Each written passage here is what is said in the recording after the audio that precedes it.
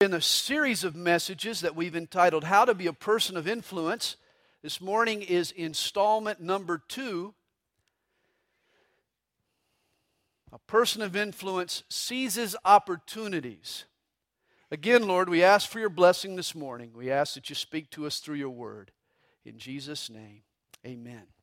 Anybody need a Bible? Raise your hand. You'll be lost without one. We've got a few that need one. We'll get you one. You'll keep your hand up in the air and we'll make sure you get one. Joshua chapter 2, the 6th book of the Bible. At 22 years old, I had never flown on an airplane. In fact, I'd never been north of the Smoky Mountains, never been west of the Georgia-Alabama state line. Little did I know, though, of the changes that were about to occur in my life. In the months leading up to my 22nd birthday, I had concluded that God was calling me to be a pastor. I just wasn't sure how to proceed. I had been reading about Calvary Chapel and the spiritual awakening that God had started among the hippies who had flocked to Southern California. I was amazed that God was using a church to reach folks I thought were unreachable. And it was happening by the simplest of methods. The teaching of God's Word and the work of God's Spirit was changing lives, changing culture. Calvary Chapel's music and message were exciting and relevant and powerful. It seemed like the book of Acts was being reenacted. If there was a church I wanted to be a part of, it was this Calvary Chapel. Well, toward the end of March 1980, I picked up the telephone and I called the Calvary Chapel Bible College. I talked to the secretary there in Twin Peaks, California. All I did was call to inquire about the college, just to get some information. She told me, though, that the day before, the spring semester had been full. But that very morning, a student from Europe had called and had canceled. Then she said, "If you want to come, I'll save the spot for you." Wow. Later I learned that the Bible College had a waiting list of students. And why this secretary jumped me to the head of the line, I'll never know. Could be she had always wanted to meet a genuine Southern redneck. I'm not sure, but whatever it was, she bumped me to the head of the line. Perhaps it was God. But a window of opportunity suddenly opened. Now, you see, this was the end of March, and the spring semester started the 1st of April. I didn't even know if I had time to book an airline ticket. And there were other reasons that made me hesitate. I had bills to pay. I loved this lady named Kathy I'd been dating, and I hoped to get married. And I had never flown on an airplane. That bothered me. In fact, the highest I had ever been was the top of Stone Mountain. I didn't know how to open a parachute. I had never been to Mississippi, let alone California. California, I wasn't sure I spoke the language. Does it require a passport? Do you have to get shots to go to California? I wasn't sure. And yet something inside told me that God was opening this door. It was no accident that I had called when I did. And this specific secretary, it was no accident that she had answered the phone. God had swung open a door, but it would shut soon. All doors do. You see, other students wanted this spot. If I said no, there was no guarantee that I would ever attend. The next semester wasn't until the fall. I might have gotten married by then, gone into business, made millions and millions of dollars, been spared all the stresses of ministry, and lived happily. No. I would have lived miserably ever after. For I knew what God had called me to do. And so that morning, I seized an opportunity. I walked through a door that God had opened for me, and I said yes. 10 days later, I was in California at the Bible College. And my life and the lives of the folks that I've ministered to over the last 29 years were forever altered. You see, here's the big point I want to make to you today. A person of influence seizes their opportunities. He or she doesn't allow a door God opens to slam shut. You see, opportunities come with a statute of limitations. They don't last forever. There's an Arabic proverb, four things come not back: the spoken word, the sped arrow, the past life, and the neglected opportunity. This is why when God opens an opportunity, it has to be seized. You see, we're in a series of messages entitled How to Be a POI, a person of influence. In other words, what are the habits of influential people? Last week we noted the first habit: a person of influence makes preparation. But here's another habit: he or she seizes opportunities. A POI walks through the doors that God swings open. And we see a vivid example of this lesson here in Joshua chapter 2. Speaking of opportunities, the Hebrews were on the verge of a major opportunity. Camped in a grove of acacia trees east of the Jordan River, their sights were set on conquering the land that God had promised them. By the way, Joshua chapter 2 has all the ingredients of one of those Jack Bauer episodes of 24. There's intel and intrigue. There's spies and their lies. There's hideouts and their cover-ups. The chapter begins when Joshua dispatches two agents from the special ops unit of the Israeli army to go on a covert operation to collect intelligence for the Jericho invasion. How does that sound for an intro to Joshua chapter 2? Verse 1 begins, "Now Joshua, the son of Nun, sent out two men from Acacia Grove to spy secretly." 40 years earlier, Moses sent 12 spies. 10 of them returned with a negative report and spread unbelief among the Israelis. Two of the men, Caleb and Joshua himself, encouraged Israel to trust God. He would fight their battles. Through faith, they would conquer giants. The Israelis, though, believed the 10 spies rather than the 2. This time, Joshua doesn't bother with the 10 spies. He just sends out 2. He didn't want to repeat Moses' mistake. Who needs fearful men to tell us what we can't do? Joshua sends 2 men of faith to spy out the land. There's a Jewish legend that identifies these men as Caleb and as the high priest Eleazar. Now, whoever these spies were, Joshua knows they're going to back an all-out attack. And he instructs them, saying, "Go view the land, especially Jericho." They should focus on Jericho, just over the river. It was 7 miles from the banks of the Jordan. Jericho was the first of Canaan's many city-states. And Jericho was heavily fortified. It consisted of 7 acres surrounded by a double wall. We're told, so they went, and they came to the house of a harlot named Rahab and lodged there. During the day, these spies, they canvassed the city, mapping out the position of troops and locating fortifications, busy with all their reconnaissance. But at night, they needed a place to stay. And here's where many people have questioned their actions. What are godly, faith-filled men doing bedding down in a whorehouse? Now think about this. First of all, Rahab was accustomed to lodging strangers. A brothel was the perfect place to protect your anonymity. And apparently, Rahab was sort of the D.C. madam of Jericho. Her clients were the politicians and the celebrities and the business leaders of the community. You see, Rahab was connected. These spies could glean information from Rahab's clients and from her girls. The problem, though, is they got spotted. Verse 2. "It was told the king of Jericho, saying, Behold, men have come here tonight from the children of Israel to search out the country." Someone had ratted on Rahab. They reported the spies. So the king of Jericho sent to Rahab, saying, "Bring out the men who have come to you, who have entered your house, for they have come to search out all the country." Then the woman took the 2 men and hid them. Man, it was a tense moment.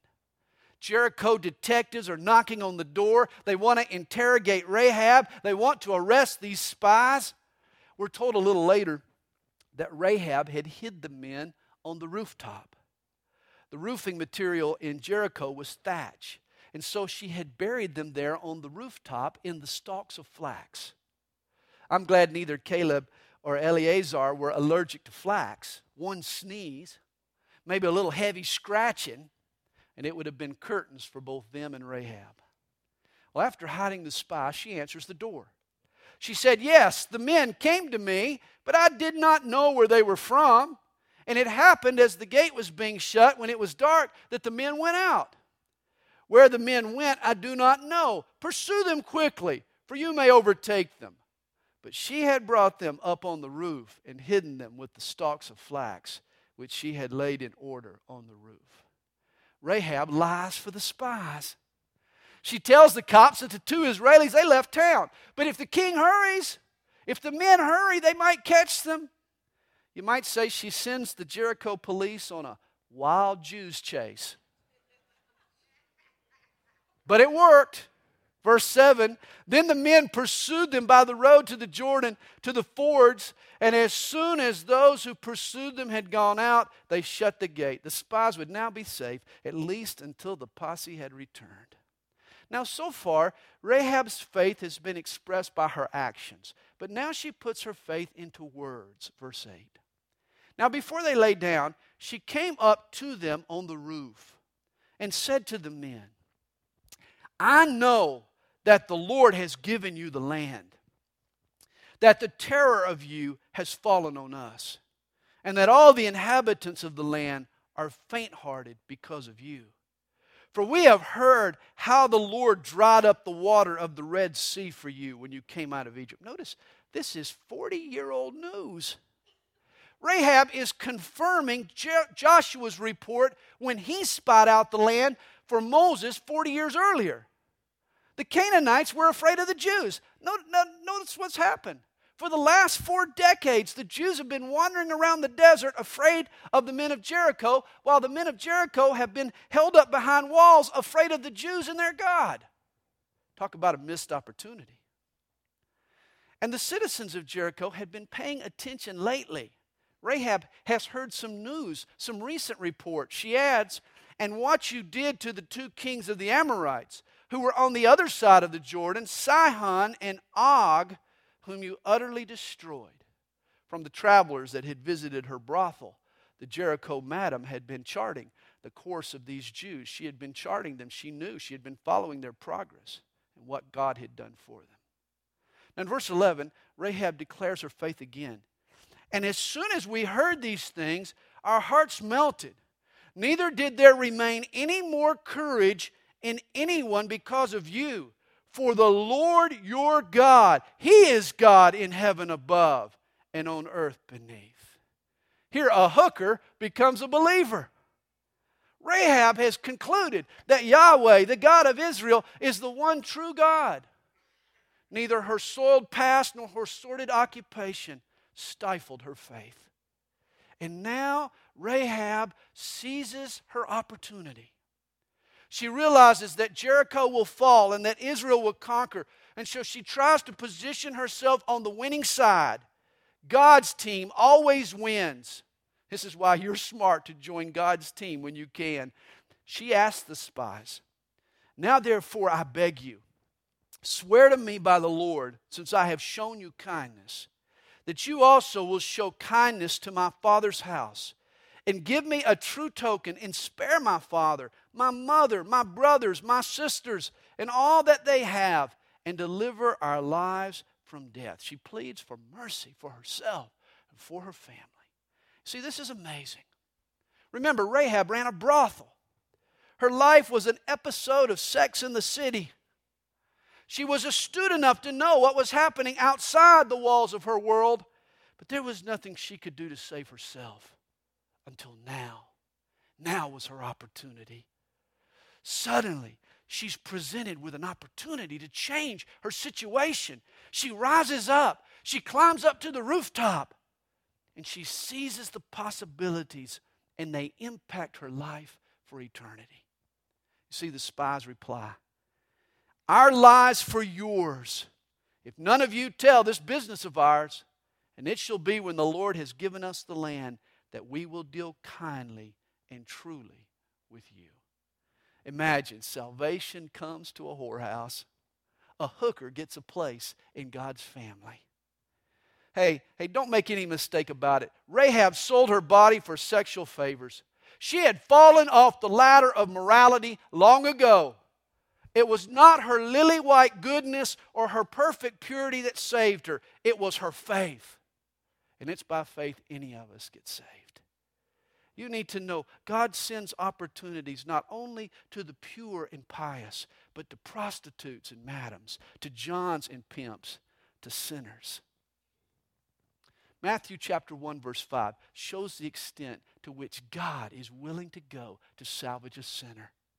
You see, Matthew records the genealogy of Jesus, God's own sinless Son. And you can read it right there in Matthew chapter 1, right in the middle of the pedigree of the purest. Guess whose name you find? Rahab, a hooker from Jericho. A Canaanite madam joins God's family tree. Talk about amazing grace. It wasn't because of her morality or her purity. She had none. God gave her an opportunity. And she walked through an open door before it closed, and it was as simple as that. Verse 15, then she let them down by a rope through the window. For her house was on the city wall. She dwelt on the wall. You see, in ancient cities like Jericho, houses or apartments were actually built into the city walls. And she said to them, get to the mountain, lest the pursuers meet you. Hide there 3 days until the pursuers have returned. Afterward, you may go your way. Hey, guys, just lay low for 3 days, and then it'll be safe to travel. And so the men said to her, we will be blameless of this oath of yours, which you have made us swear, unless when we come into the land, you bind this line of scarlet cord in the window through which you let us down. That scarlet cord. It may have been the rope the spies used to rappel down the wall. Whatever it was, their salvation becomes Rahab's salvation. In fact, the scarlet cord speaks of our salvation also. Think of the blood of Jesus trickling down from the cross. It's our cord of scarlet. Sins are forgiven. We inherit a seat at God's table when we embrace His scarlet cord. Well, the spies continue to talk about this upcoming invasion. They say, and unless you bring your father, your mother, your brothers, and all your father's household to your own home, so it shall be that whoever goes outside the doors of your house into the street, his blood shall be on his own head, and we will be guiltless. And whoever is with you in the house, his blood shall be on our head if a hand is laid on him. And if you tell this business of ours, then we will be free from our oath which you made us swear. But then she said, according to your word, so be it. And she sent them away, and they departed, and she bound the scarlet cord in the window. Notice, she didn't wait. You know, she could have assumed that it would be at least 3 days before Israel attacked, but she didn't. She hung that cord in the window immediately. Why? Today is the day of salvation. Why put it off?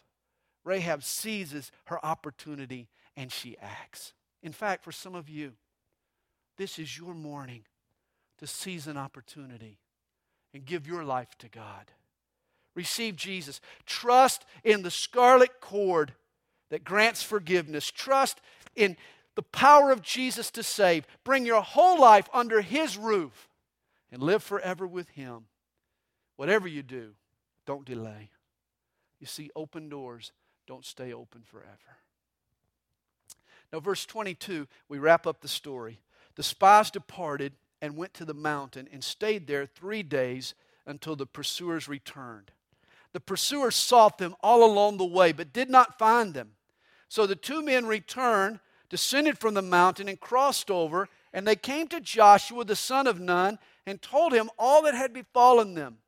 And they said to Joshua, truly the Lord has delivered all the land into our hands. For indeed, all the inhabitants of the country are faint-hearted because of us. They're scared, Joshua. We can take them. Now, once again, there's so much in this chapter. So many places here where we can sink our shovel and dig for truth. But there's one lesson that I want to hammer down on and emphasize this morning, and that's this. People of influence seize opportunities. Like Rahab, you don't have to be a church girl or an altar boy or some goody two-shoes for God to bestow on you an opportunity. But when that opportunity comes, you have to seize it by faith. For years, I coached Little League Baseball. And I always told my players that baseball was a lot like life. Say you're the right fielder. You trot out to your position every inning, and you never get a ball hit close to you. In fact, you can play the whole game and never be involved in a meaningful play until bottom of the ninth, 2 outs, ducks on the pond, bases loaded, and a batter strikes a ball high and deep. Suddenly, the ball is sailing over your head. You haven't had a ball hit to you the whole day. Yet now the game is on the line, and the ball gets hit in your direction, and it's up to you to make the catch. This is your big opportunity to be a hero. Now here's where this week's lesson piggybacks on last week. Have you made preparation? You see, whether you've been ready the previous 130 pitches now determines whether you're prepared for the one pitch that counts. Suddenly, it's up to you to seize the opportunity. And this is the way life works. You get up every morning. You drive into the office. You do your nondescript job. Put in your 8 to 5. Fight the awful traffic home. Then you do it again tomorrow. And nothing of any significance ever seems to happen until one day a door opens to speak for Jesus, or to help a person in need, or to better your family, or to come to the aid of your children. Suddenly, this is your opportunity to be a hero to your wife, or your coworker, or your kids, or your church, or to a stranger. Did you make preparation? And will you seize this opportunity before the door shuts? You see, it's not every day you'll hear a pastor point to a harlot as an example. But like Rahab, we need to trust in the scarlet cord. Guys, forget about your perverted past. Bury your guilt. Shun those feelings of unworthiness. Let's all rise up in faith and take advantage of the opportunity God gives us. People of influence, make it a habit to seize opportunities. Now, in the story of Rahab, we learn what it takes to walk through the open doors. Here's what it requires. It takes faith. But I want to point out to you 3 elements of Rahab's faith. You see, this woman, she had real faith. Twice in the New Testament, in Hebrews 11 and in James chapter 2, Rahab's faith is commended. She's held up as an example of genuine faith. By studying her faith, we can discover what faith might look like in our lives. At first, Rahab's faith causes her, write these 2 words down, to rise up. Faith causes her to rise up. Next, her faith prompts her to speak out. Speak out. Finally, her faith enables her to hang on. To hang on. The kind of faith that seizes opportunities, rises up, speaks out, and hangs on. In James chapter 2, the apostle describes a faith that works, that's active. James argues that a faith that doesn't express itself in action isn't genuine faith. And he uses Rahab as an example. James 2 verse 25 tells us, was not Rahab the harlot also justified by works when she received the messengers and sent them out another way? He's saying that Rahab's faith looked like work. Her faith was active, not passive. She rose up and she acted in ways that harmonized with her faith. She hid the spies among the stalks, though the cops were stalking her. She opened the door to the detectives, though they could close and shut her doors. She lied to the investigators, though her lie could send her to jail. Rahab's faith created risks for her that were real and grave. You see, faith can be dangerous. An active faith that takes initiatives isn't always safe. Randy Hawkins was playing third base for his church softball team.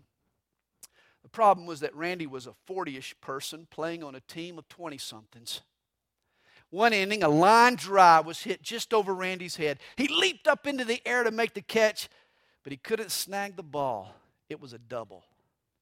After the inning, he and the left fielder were jogging to the dugout when Randy's friend held up his thumb and his forefinger, and he said to Randy, he said, "That much." Randy turned to him and he said, "Yeah, you're right. I missed that catch by that much." His friend said, "No, you didn't get off the ground, but that much."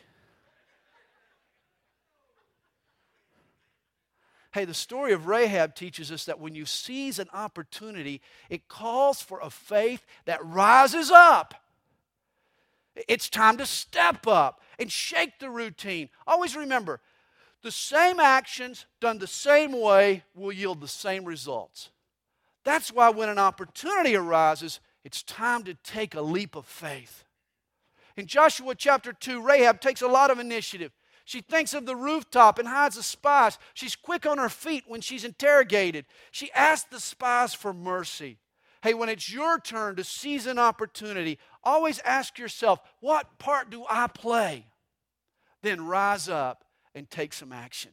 There's an old Paul Overstreet song. Listen to the lyrics. You've got to take some action. Put some motion to the plan. You've got to take some action. Make a move while you still can.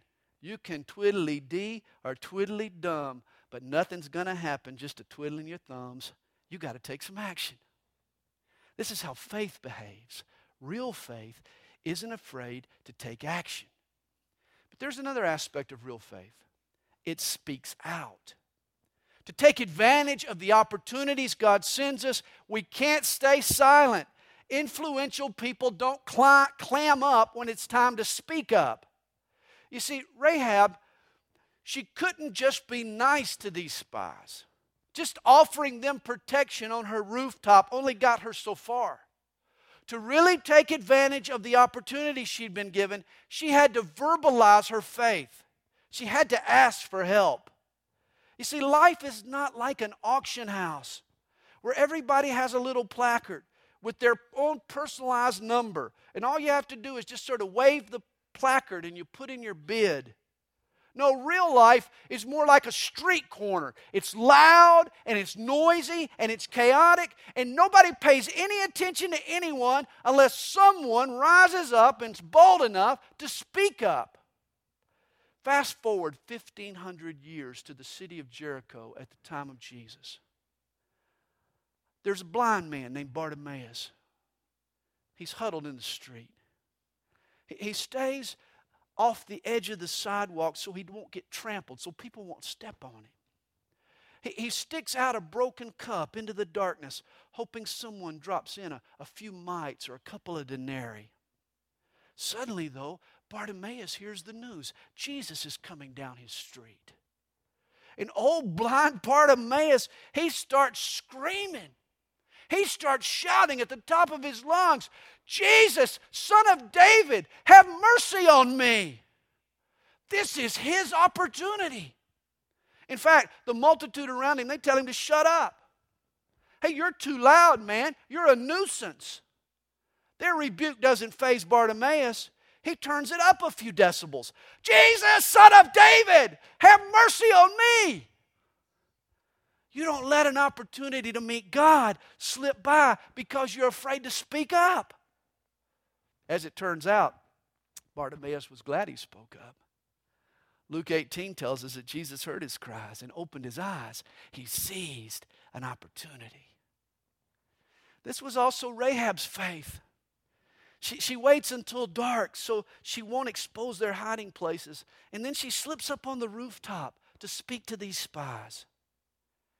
Understand, something happens to faith when it goes from our heads to our hearts. That's an important change. It goes from intellectual understanding to a deep desire and motivation. But that's not the only metamorphosis that faith experiences. For something else happens to faith when it goes from our heart to our lips. What was a desire morphs into a dedication and a commitment and a seriousness when it gets to the mouth. This is why Paul writes to the Romans, if you confess with your mouth the Lord Jesus and believe in your heart that God has raised him from the dead, you will be saved. For with the heart one believes unto righteousness, and with the mouth confession is made unto salvation. Two organs are involved in faith: the heart and the mouth. Faith starts in the heart, but it gains strength in the mouth. Faith is conceived in secret in the heart, but the mouth brings it out into the open and declares it to the world. This is why my old church talked about a believer's, quote, profession of faith. They understood that to seize an opportunity, you have to profess. You have to speak up. People of influence understand that actions speak louder than words. This is why they rise up before they speak out. But a POI also realizes that if he or she wants to seize their opportunity, they've got to say so. When an opportunity presents itself to gain from God, or to do for God, or to take a stand, or to help a friend, have faith like Rahab and speak out. And lastly, Rahab's faith, and I'm talking real faith, it hangs on. Notice again verse 15. Then she let them down by a rope through the window, for her house was on the city wall. I picture Rahab and her girls bracing themselves. They're holding on to one end of the rope, tight and taut, while the two Hebrew spies are rappelling down the wall on the other end of the same rope. She's holding on. And she's holding on in more ways than one. You see, the promise of these spies were her only hope. And she's now helping them escape. Will they remember her when they return? Will they recall the promise that they've made? In the confusion of an invasion, will they even look for a scarlet cord? You see, Rahab now has nothing to hold on to but this promise. Believe me, she's holding on to that rope all right. She held on to it long after the spies departed. Listen to this poem. They made their way from your roof, bound by promise and sealed with a sign, to wave when the day would come. Jericho, Jericho, your dead will pile like wet leaves choking gutters. Walls will fall, stone, blood, and ash. And in the harlot's window, a scarlet cord made of midnight oaths will be all that remains. Believe me, Rahab kept that cord fixed to her windowsill and in her heart. Real faith, Rahab faith, continues to hang on. Even after the excitement has dimmed, and after the words have been exchanged, and after the guests have left, and there are no more traces of the promise, real faith, it hangs on. Listen to the last verse of Hebrews chapter 10. It says, but we are not of those who draw back to perdition, but of those who believe to the saving of the soul. We persevere in our faith. We hang on. We hold on. And the next chapter, Hebrews 11, mentions the people who persevered in their faith, who did hold on. And one of those examples happens to be Rahab. Verse 31, by faith, the harlot Rahab did not perish with those who did not believe when she had received the spies with peace. Rahab took advantage of an opportunity, and she has inspired believers ever since. You see, influential people, they make preparation, and then they seize opportunities. By faith, they rise up, and they speak out, and they hang on. Like Rahab, I hope you will seize your opportunities. Be a POI, a person of influence. Father, we thank you for your word this morning, for the encouragement it brings. Lord, for someone here today is their day. This is their morning. Lord, they no longer have to live under the weight of their sin and their guilt. Today they can be free. They can be forgiven. They can be a part of your family. They can have a seat at your table. Today is their day. Lord, I pray that they would seize their opportunity. Lord, as we have communion, Lord, I pray that if there's someone here this morning that needs Jesus, as they come forward for communion, if they'll just reach out to Pastor James or reach out to one of the elders here or reach out to Marvin, Lord, that they would just reach out and that they would speak out and speak up and express their need and ask you, Lord, for your forgiveness. Lord, we pray that someone would give their life to you this morning. We believe this is their day. This is their opportunity. May they seize it. We love you, Lord. We thank you for loving us. We ask that you bless us now as we continue to worship you. In Jesus' name we pray. Amen.